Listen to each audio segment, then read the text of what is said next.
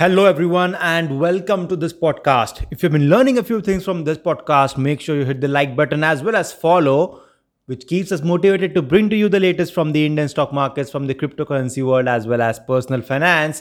And we make sure we upload one new podcast for you every Monday, Wednesday, and Friday. In today's episode, we'll be talking about the action of Nifty 50, which is looking really bullish. And if you have been following the earlier episodes where we discussed the prediction and the study of Nifty 50, we said that this is sort of a melt up phase. And we also said 18,000 Nifty level is possible by the end of this year. If not 18,000, at least 17,000, 17,500. Those levels, or we never know. In fact, more than that is also possible by the end of this year, or maybe by Diwali this year. So that with that being said, we are seeing Nifty 50 inching closer towards 16,500. And as I'm recording this podcast, the level of Nifty is around 16,350.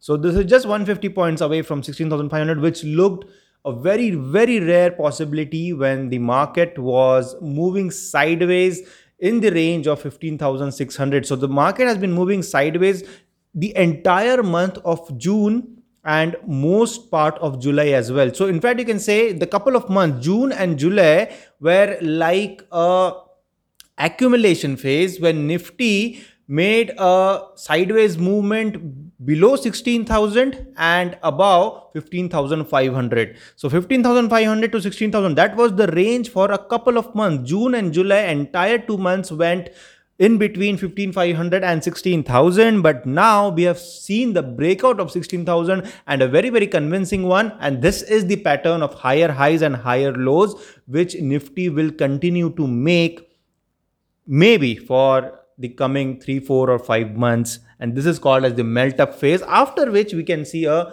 very reasonable fall in the price of Nifty 50. So this is what is the prediction.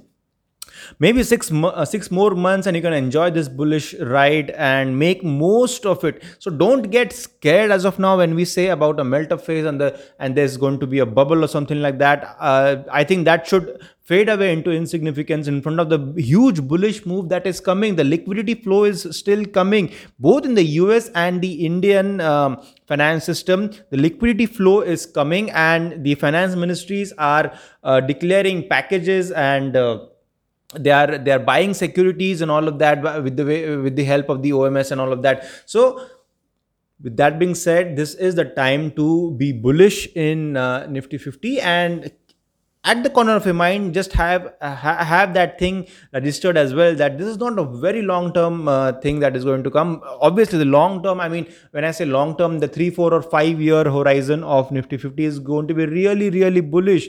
More than 20,000 Nifty levels will be is definitely there on the cards. When I say about 5 years, in fact, well, 25,000 is also, in fact, more than that is on the cards. But talking about these 6 months, you should be really bullish, and small caps are performing really well, and that is our stock pick for today as well.